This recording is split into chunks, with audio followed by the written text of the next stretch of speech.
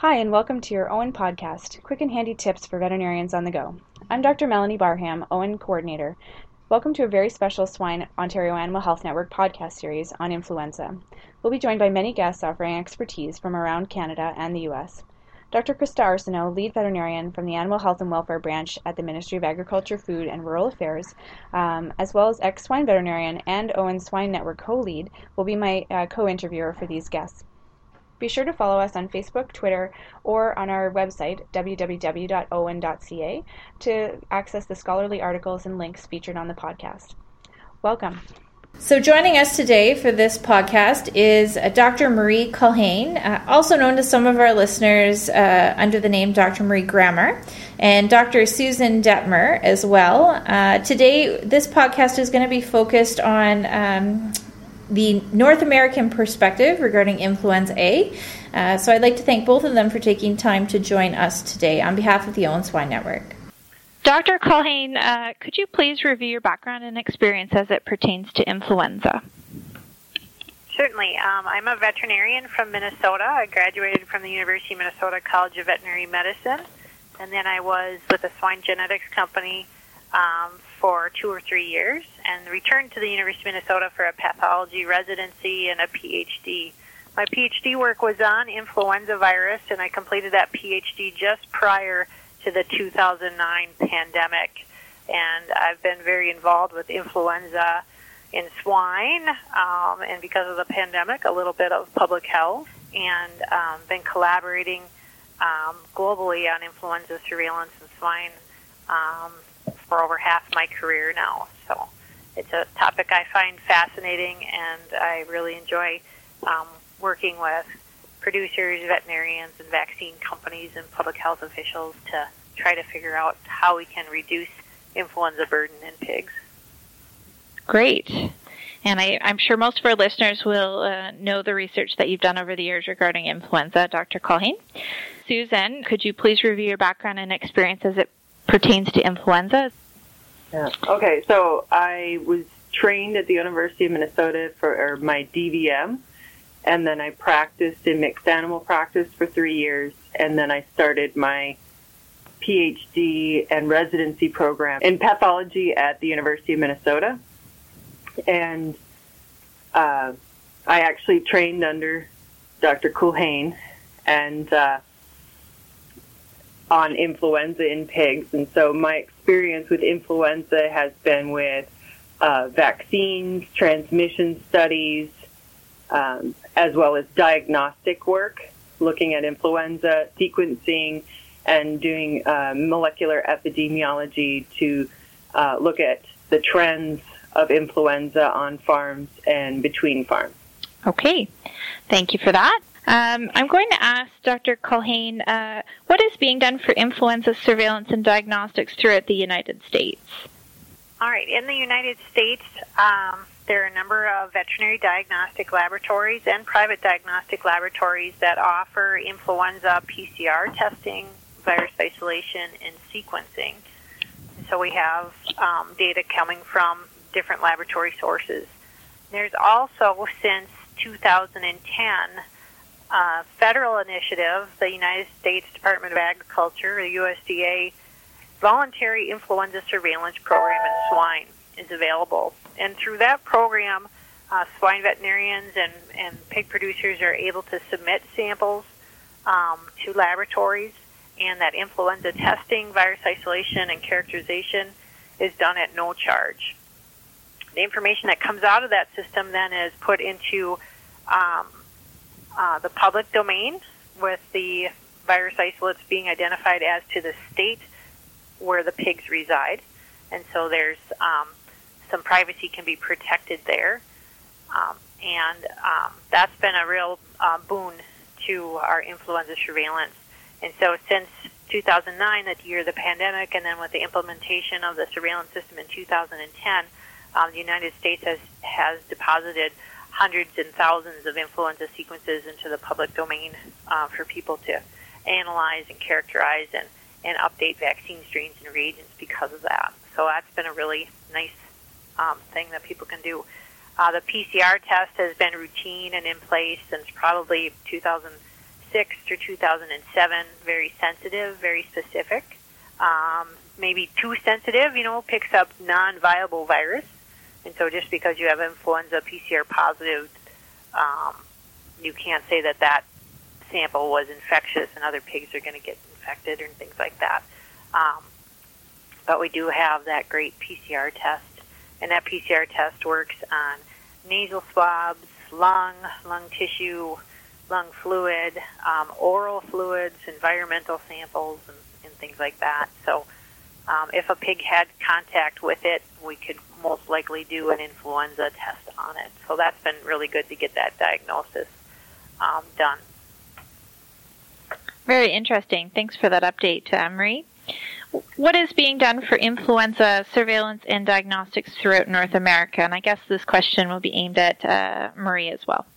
So throughout North America, a lot of the American laboratories and the vaccine companies then promote and encourage sample submission from Mexico and Canada and the United States, just to get kind of a North American's perspective, because certainly there's a lot of pigs that go across borders each day or each month, and so it's important to know what we have as a continent. There's also a global influenza surveillance initiative. There's an OIE, the World Animal Health Organization, and the FAO joint network. It's called the OFLU network, that promotes global influenza surveillance and data sharing. And so there are North American and South American and Latin American and people at the table contributing data to that influenza network. I would say that in all of North America, PCR is readily available. Virus isolation, not so much. It can be tricky to isolate influenza viruses, and so then people can share materials for virus isolation. People can share materials for later sequencing, and then that data goes back and forth electronically. Here's the sequence, here's the results. And so there is quite a bit of information, and probably more than any other continent, on influenza in pigs in North America. And Susan and I have been very fortunate to have worked together in the past and continue to work together in the future, and to combine our efforts in swine with human influenza researchers at the National Institutes of Health and the Centers for Disease Control in the United States. So that's been really allows us to look at our influenza data in pigs at a much higher level than we could with our pig resources, tapping into those human resources. So that's been great too. And I'm going to ask both Marie and Susan this question. Could you summarize the top 3 reasons of why it's important to gain knowledge of influenza surveillance and diagnostics, including genotyping, that is occurring throughout North America? And maybe we'll start with you first, Susan. Well, one of the issues that I face, because I work closely with swine veterinarians on issues of influenza on farms as well as producers, I tend to look at or need to know what the specific type of virus is present on the farm, and to have the genetic information of what's circulating and to know what's circulating in the surrounding farms is really useful, because then we know what's worked on those farms, what hasn't worked on those farms, and what might work on the farm that is experiencing a problem right then. Also, we might know where the virus came from because of the genetic similarity and other epidemiological links. So for me, as a researcher, getting more information to understand the epidemiology of the virus and how it's moving from one farm to another, whether people are involved in those movements, because people can actually carry influenza viruses and not even know it, as well as pigs when they're being moved. They may or may not have clinical signs. And the biggest problem we've actually had has been with the pandemic virus, because it jumps back and forth between pigs and people are so mobile, and they have children at home, they have social events where they can pick up viruses and bring it back onto a farm. So those have actually been one of the biggest issues that we've been dealing with the last few years. But one of the newer issues has actually been just these newer strains have different antigenic properties. So the vaccines that we've been using that are producing antibodies in the pigs are not cross-reacting with some of the new viruses. And some of them are not even working the way they're predicted to work. So we've actually been looking into how we can make our vaccines more efficacious and whether or not we need more regional vaccines for the viruses that we have circulating in our region compared to other parts of Canada and the United States. But those are the biggest issues that we're dealing with. Great. Thanks for that response, Dr. Detmer. Marie, I'm going to ask you the exact same question. Could you summarize the top 3 reasons of why it's important to gain knowledge of influenza surveillance and diagnostics, including genotyping, that is occurring throughout North America? Sure. I think the main reason to do it, and I might not come up with 3, I might just have this one big one, is really to determine what influenza virus are you dealing with at that time. And what we found through our research at the University of Minnesota, specifically by Dr. Andres Diaz, is that pigs are harboring or infected with more than one influenza strain at any given time. So he was able to sequence viruses directly from the nasal swabs of the pigs and found 1 to 3 to sometimes 4 influenza viruses co-circulating in the same time in that individual pig, and then you multiply that by the number of pigs in a barn. You can imagine the possible influenza virus combinations that are there. Fortunately, during an outbreak, one virus seems to dominate. One virus is the one causing the big problems, and so we target a lot of our efforts at that. And some people might have success making a vaccine or using a vaccine that's good against that particular strain. But then when they start to see influenza problems again, you can say, well, is it a problem with the vaccine? Is it not being delivered properly? Did we miss the timing? Was it not adjuvanted correctly? Or is it a problem that there's another strain circulating in the pigs? And so that's why figuring out what type of influenza you have is very important. It's difficult to say this influenza virus came from those pigs over there, or I bought these pigs and they came with influenza virus, or this came from my neighbor's farm. But we can get some general ideas as to origin, which would be the second reason you'd want to figure out what type of influenza virus you had, is where did it come from? So influenza viruses, unfortunately for pigs, they're susceptible to all different types of influenza viruses, human, pig, and avian influenza viruses. And so when we have a disease problem in a pig farm, we can say, well, what type of influenza virus caused that and where did it come from? Did it come from the workers, from the humans that are associated with those pigs? Did it come from the nearby turkeys, perhaps? Or is it another pig virus that's in the area or in the gilt source that stocked that farm, etc.? So you can do a little bit about origin and say, okay, all humans need to be vaccinated because our pigs are picking up human influenza viruses, or all humans need to wash their hands, when working with the pigs, so we decrease that spread of hand to pig transmission of human influenza viruses. Or we need to communicate with our poultry-producing neighbors to say, let us know when you're spreading litter in the fields, so we can be prepared if there's an influenza virus outbreak. Have aspirin on hand, maybe be prepared to do some diagnostics to identify a new virus in our pigs. And so there's the second reason would be to determine the origin, which is kind of related to the first reason there. And the third reason really came important in the pandemic is that, the 2009 pandemic was big. We were of a modern medical system, so we didn't have as many human deaths or illnesses as previous pandemics, but there was thousands, and so that is something you always want to prevent. And when the pandemic of 2009 happened, they said, well, it looks like a swine virus. Hey, there's not a lot of swine influenza virus information out there. So it's hard to prove a negative, right? And so we couldn't say, hey, this didn't come from our pigs, directly from pig to human. We didn't have enough data to prove that or disprove that or whatever. And so the more information we have, the better prepared we are to deal with future pandemics or future interspecies transmission events, just to provide all the information and say, hey, here's what's going on in the pigs. It does or does not look like what's going on in turkeys or what's going on in humans, for example. So just having that background information so things can change. Oh, and I just thought of a fourth one. That's okay.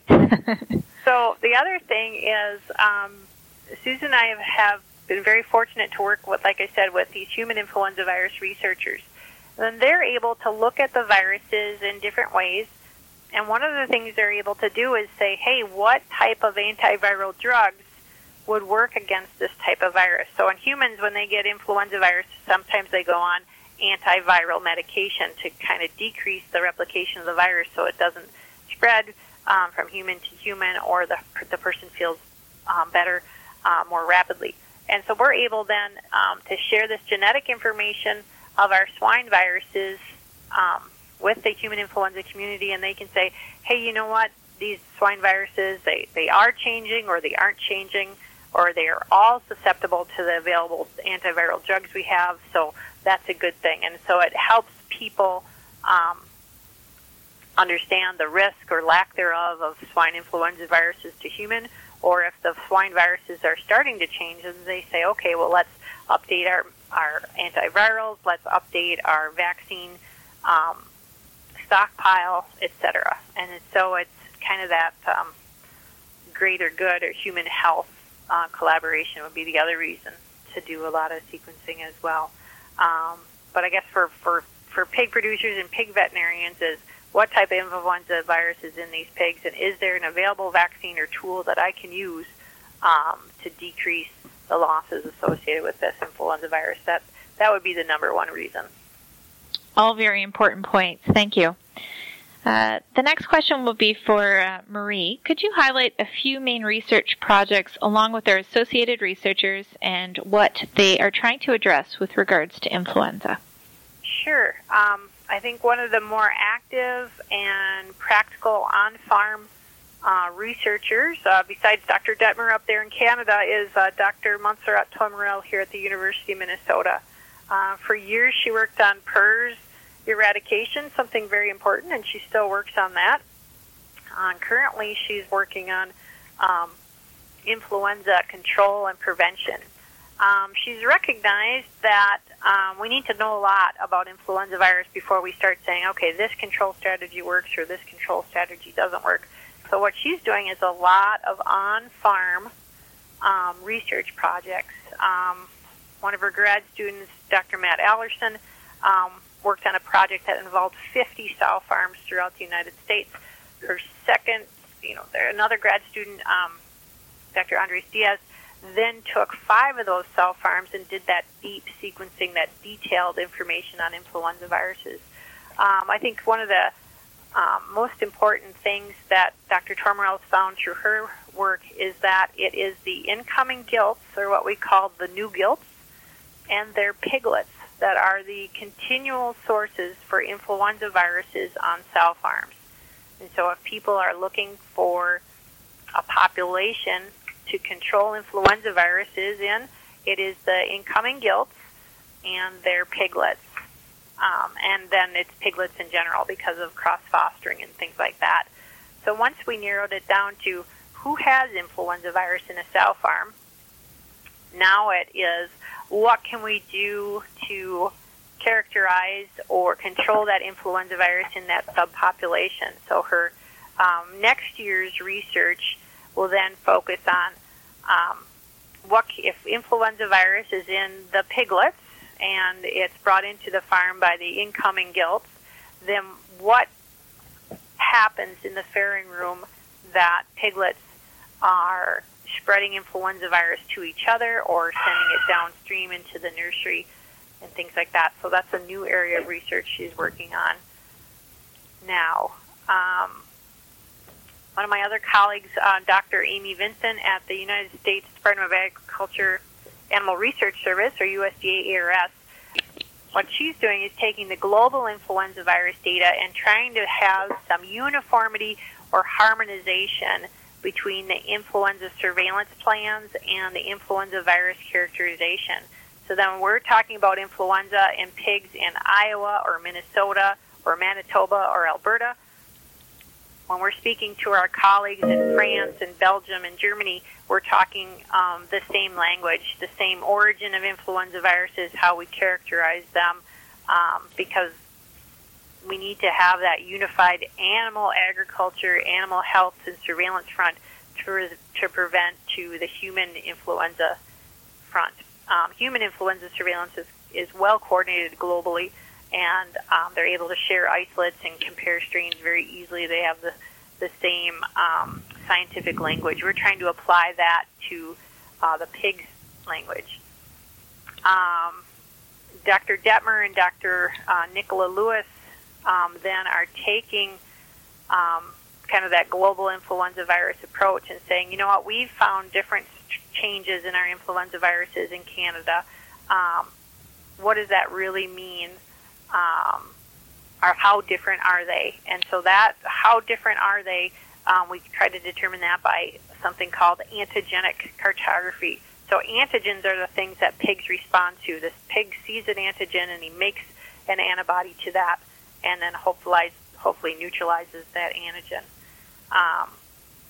What we'd like to do is automate, make that antigenic characterization more fluid and more rapid and more easily done. So we can make predictions from the laboratory, from our computers on what changes are important in influenza viruses and what influenza viruses need to go into new vaccines. So that's a little bit more on the laboratory and research side. So hopefully I've captured some of the important on-farm research that's going on, and then some of the laboratory bench research that's going on.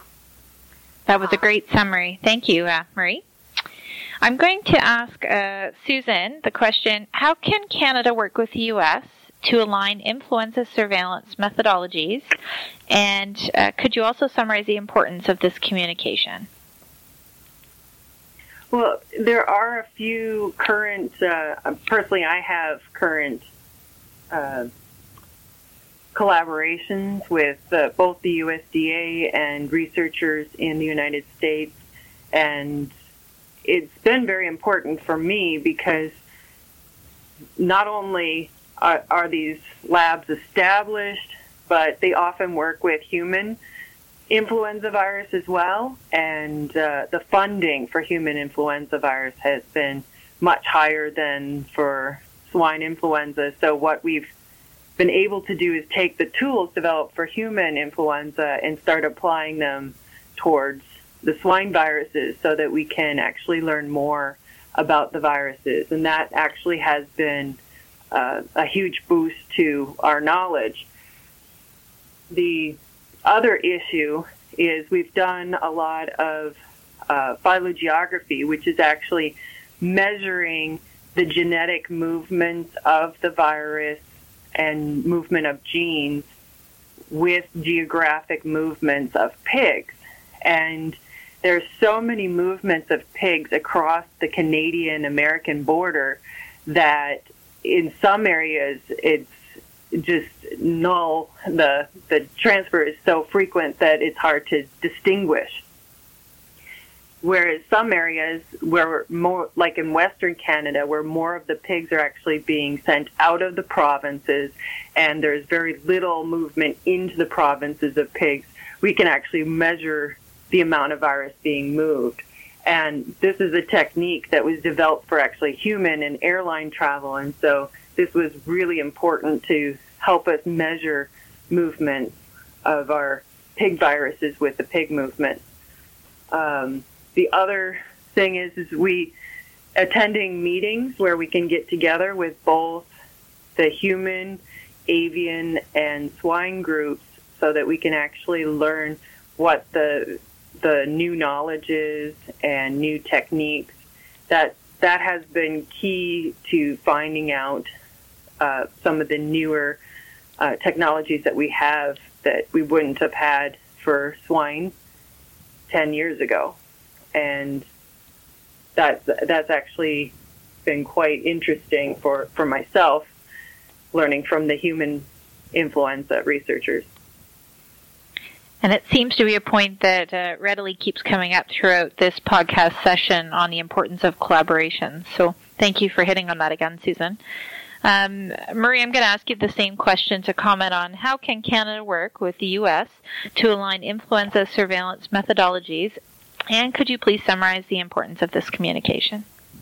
Yeah, well, communication and collaboration are key for an issue like influenza virus that really knows no boundaries and infects multiple species, and it especially can be a zoonotic disease. So that's really important to have communication, collaboration, and a certain degree of transparency. Certainly, we respect the right to privacy of individuals and individual farms, but there has to be a level of sharing and transparency so that we can get meaningful data.